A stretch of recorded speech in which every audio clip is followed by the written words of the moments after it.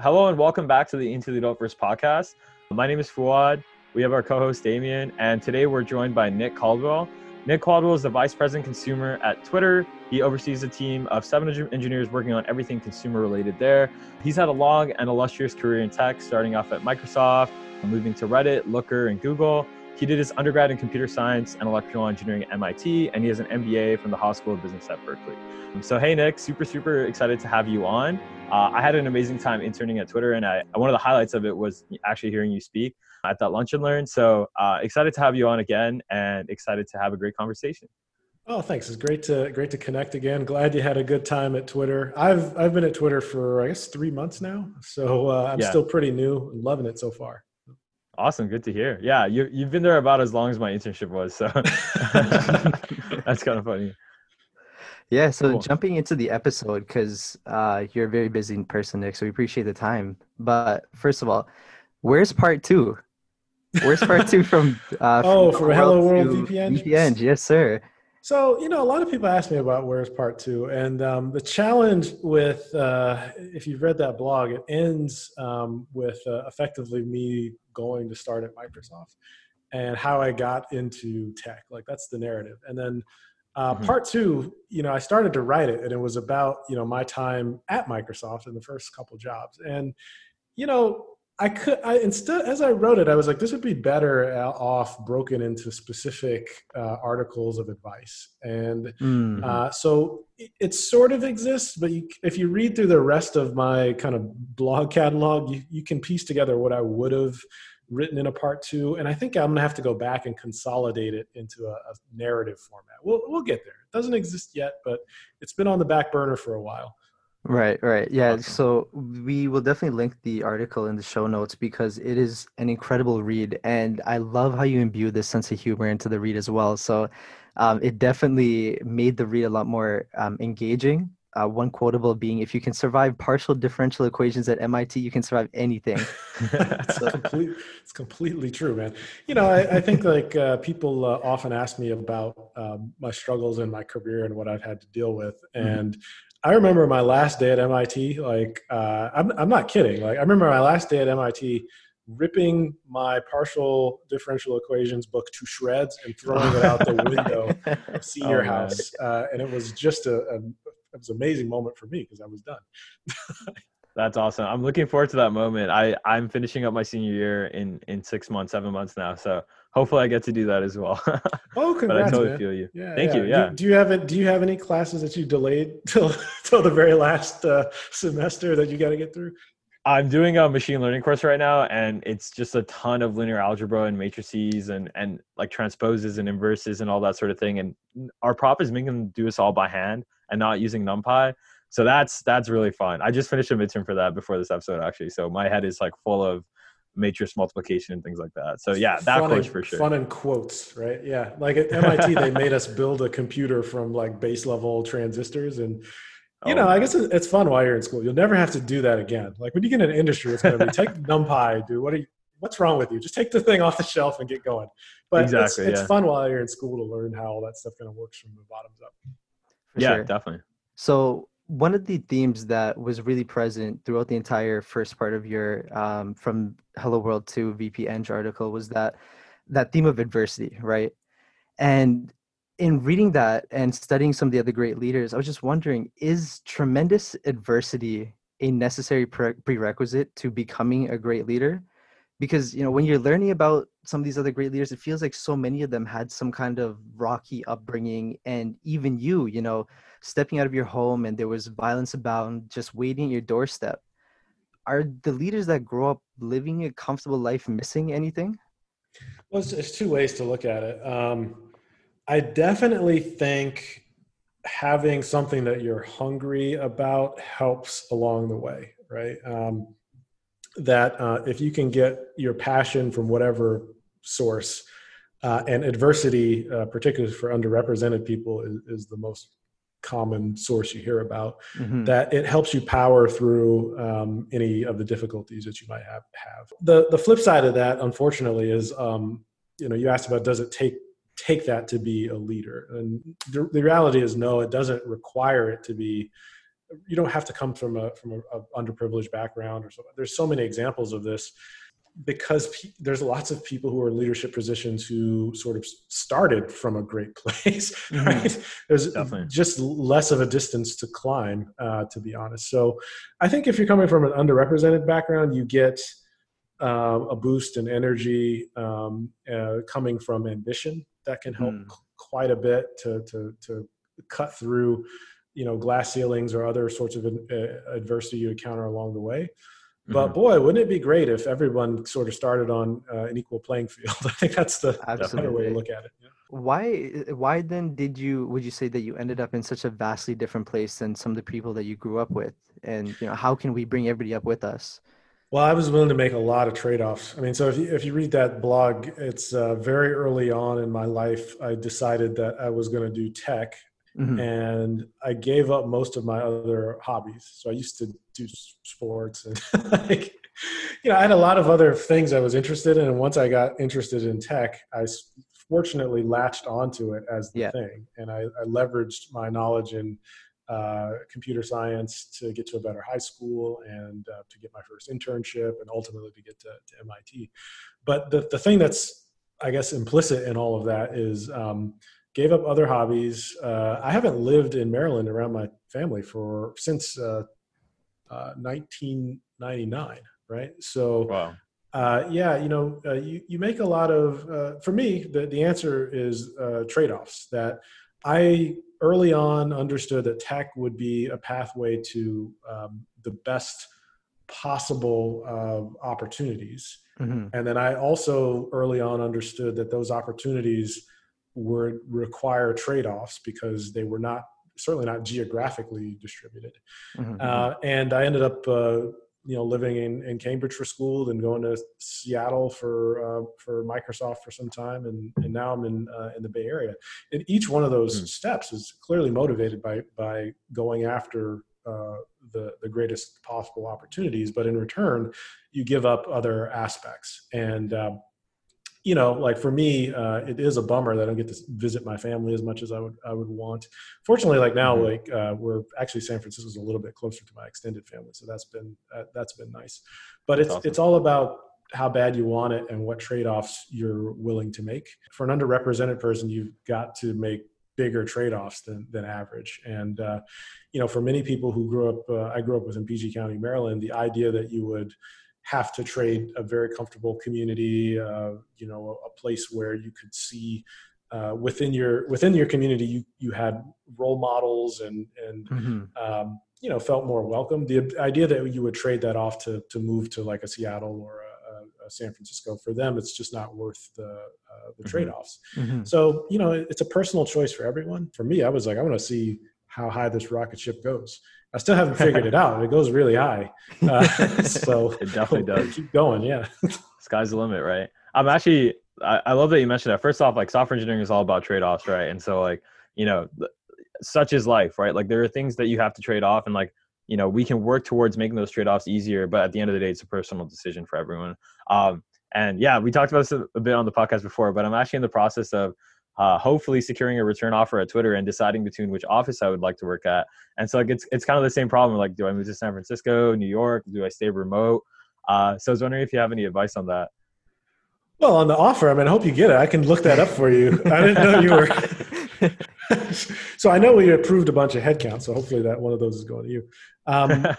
In terms of remote, though, what I would say is COVID and remote work has really changed how we think about offices. So Twitter was already on the path toward investing in more remote. So in that regard, I would say we're in a world where we're approaching a world where you should be able to work from nearly any state in the United States. And then, we're also expanding into other countries as well. So I'm actually hiring right now a leader for what we call in global participation, and that office will be based out of India, and then we'll probably go to Nigeria and a few other places around the world.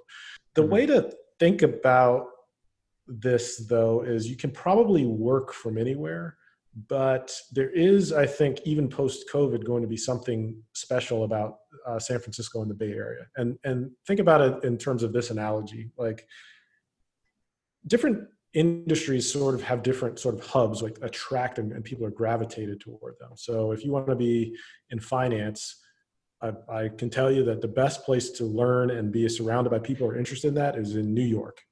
Even though finance is all electronic now, you could do it from anywhere on the planet, but why do people go to New York for it? Same thing's true of the entertainment industry. If you think about it, like scripts come from anywhere, like the financing come from anywhere. You shoot on location anywhere. But if you want to be an actor or an actress and live that lifestyle, you're going to LA. Like tech is the only it's the only industry where people go, oh, why does it have to be in San Francisco? Like why? So what I think is going to happen is we'll definitely be able to hire and have people work from anywhere. But if you're extremely entrepreneurial, or if you want to be involved in venture and that sort of community, I think we'll continue to see like the magnet of San Francisco and the Bay Area being the place that, you know, people gravitate toward. And I think that's actually a pretty good mix. It means, you know, you can work and participate in the economy from anywhere. And if you want like the in-depth experience, you can always you know, go to the Bay Area. Or if you're in other countries, every country has its own sort of you know, London for the UK and Shanghai if you're in China. Every country sort of has a place that people gravitate to for this purpose. For sure. Yeah, no, I definitely agree. I think you bring up a good point about remote work in the sense that, yeah, it allows everyone to participate, and that's always a positive, but it's still nice to have, you know, to be in the location and build those connections. And like, you know, like every office is like a stone's throw away from where you are type of thing, which is, I think is super, super invaluable, especially like in your early career. So yeah, great that you mentioned that. Yeah, you know, there's a lot that you get in the Bay Area that goes beyond just the work. Like it's the networking, the events. There's a whole community and system in this area that supports entrepreneurs, and that goes beyond like, hey, just learning to code and being a good team player. It's so much bigger than that. And you know, there's other places in the world where you can get that for sure. Like New York has a good community, Seattle has a good community, but scale wise, if you look at the market caps devoted to startups in the startup ecosystem or funding, like, you know, on any metric you would look at for the United States, the Bay Area is, I think like between 30 and 50x the next. I mean, there's way more in the ecosystem here. Doesn't mean you have to be here, but like, you know, it's a place to go to get access to everything at once. For sure. Yeah. So, I mean, in terms of that community and everything, we have some very type A personalities that listen to our podcast, and, you know, it's putting it lightly, but, you know, the very ambitious type, nothing can stop them once they have their eyes set on a goal. And, you know, sometimes this has a dark side. The path to entrepreneurship can be very lonely. And from your story, it sounds like you were, and maybe still are, kind of that workaholic type. So, yeah. have you gotten better at finding that balance in your life? Only very recently. Mm-hmm. And I would say to the folks who are ambitious and super hungry, I think as long as you're in control of that decision, you shouldn't feel guilty about it. Like for most of my career, you know, just decided that was the right trade-off. And, you know, it's worked out. For me, it's been what I wanted to go after. And I think where you get into trouble is if other people make that choice for you. So if you're going to a workplace and they're telling you need to work like 60 hours a week, that's off. Like that's not the right thing. But if it's your choice and you're making the trade-off, you shouldn't feel guilty about it. You should go after what you want. What gives you happiness. So for me, like recently, only very recently, because I honestly just joined Twitter. Twitter is an interesting place in that it's the first time in my career I think I've been able to see a world where I can be successful and help others and have a really big impact while not like burning myself out. It's not that there's not huge important things to do here. It's just the cultural vibe of the company is, I mean, you'd have to work here to understand it. You know, you've had the internship, so hopefully you got a piece of that, but it's very different than any other place I've worked. It's very much people first. I talk a lot about mental health care. well in advance of COVID, people started talking about giving people time off to take care of themselves. Mm-hmm. You see examples of it from leadership all the way down, and we still get great work done. It's a very unique place. I know this podcast is not meant to be a Twitter pitch session, and I do hope you get the job and so forth. But this For is, sure. I would say, the first time in my career where I can see the dial on work-life balance maybe going a bit the other way. And where I'm using that time is that additional time and energy is in other things I'm really passionate about. So I've been spending a lot of time with Dev Color to try and find ways to get black software engineers further in their career. Just this morning, I was on a call with a startup who is creating a pathway for underrepresented people to get into executive positions and board positions. And I want to be a part of helping them build the right software and so forth. So I'm getting more time to spend on these sort of, not directly related to my work, but more in service of a broader mission that I believe in. Early in your career, it's going to be about, honestly, like, you got to get some money and stability, right? And then when you get enough skills underneath your belt, you get freedom. You get the access to choose, where you want to work and so on.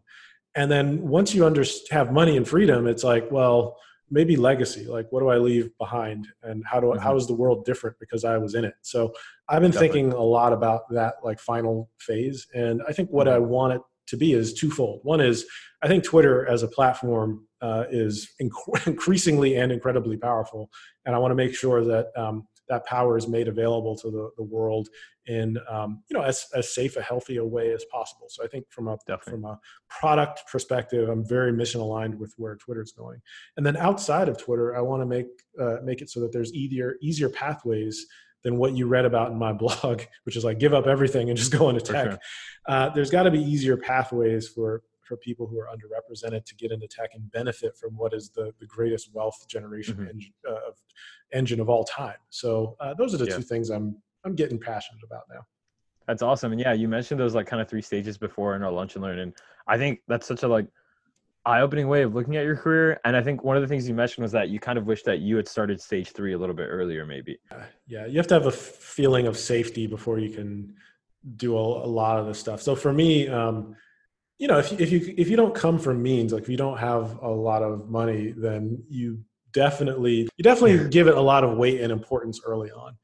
And a lot of the decisions I made early in my career were made in ways that I was trying to de-risk losing my financial status, like, because I didn't want to go back to not making decent money or so on and so forth.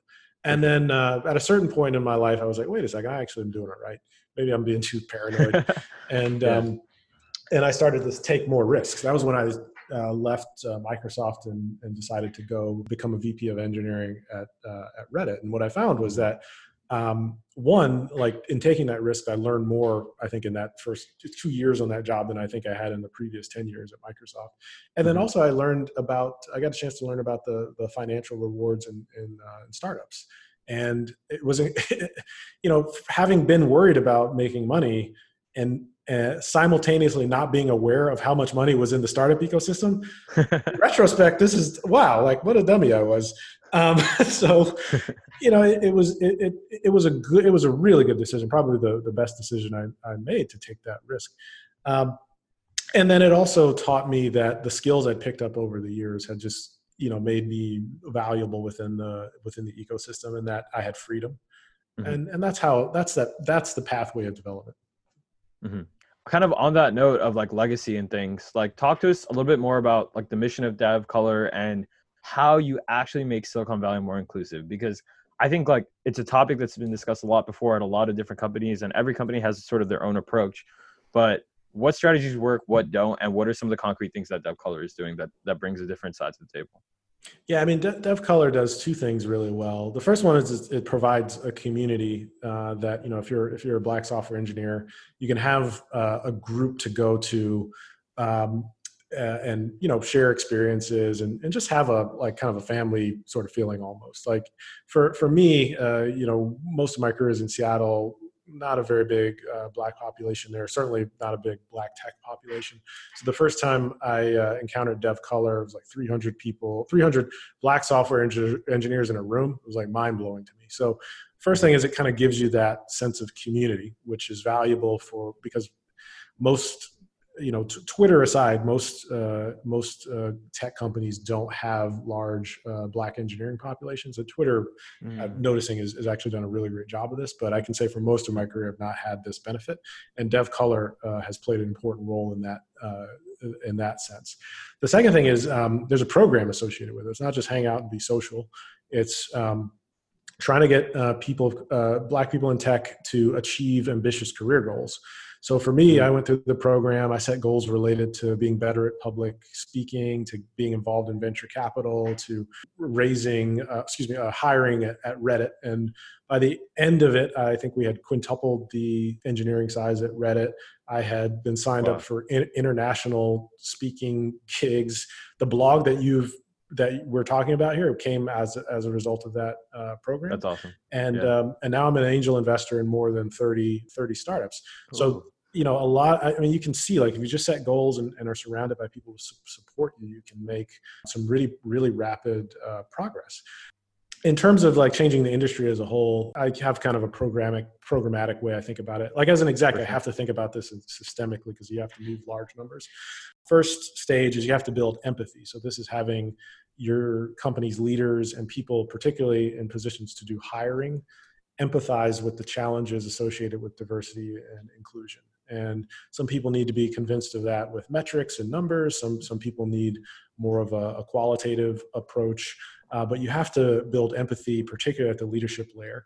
Once you have empathy, changing your approach to hiring so that you are able to hire people from new sources, pipelines that don't have systemic biases. I think in recent years, the best type of talent in this regard is people coming in through boot camps or career switching, people who are getting like access to just very practical day-to-day knowledge and want to switch into tech. As opposed to a traditional 4-year program, which is more comprehensive. You learn a lot of stuff in college that is useful, but not necessarily in the context of like being a better Python coder. Yeah, partial differential equations is one. Once people are hired into the pipeline, think about ways to retain them, like giving them employee resource groups and a sense of community. And then finally, with something I think the industry is still working on is trying to figure out how to promote those people within companies and accelerate their careers, perhaps even up into exec level positions. So I think about the problem along all those different career stages. And each one has, I think, is developing really concrete approaches. And the momentum behind investments in diversity and inclusion over the last few months has been amazing. So we have to make sure we don't lose that momentum. Definitely. Yeah. Those are some really, really good points. And I love that you tackled it from a systemic approach because I think it is a systemic problem. And so systemic problems require that systems-based approach, which, engineers are all too excited to get started working on, right? How has sort of like the BLM movement and tech's response to it been in your eyes? And I know that, there's obviously some things you may want to talk about a little sensitively because of your position, but at the same time, what is your understanding of like how tech has influenced the BLM movement and amplified or marginalized the voices that it needs to or doesn't need to? Well, I think a lot of the attention that Black Lives Matter and other social injustice issues have gotten recently comes from amplification on social networks. And in that regard, I think certainly Twitter, Facebook, social networks play an incredibly important role in allowing people to shine a light on these sorts of things. I think that the thing that we have to do, though, is make sure that, particularly insofar as we're talking about Black Lives Matter and the challenges associated there lead to systemic change, that we make concrete targets as opposed to sort of staying stuck in the emotion of the moment. It's a very emotional moment. We've got a lot of attention on this.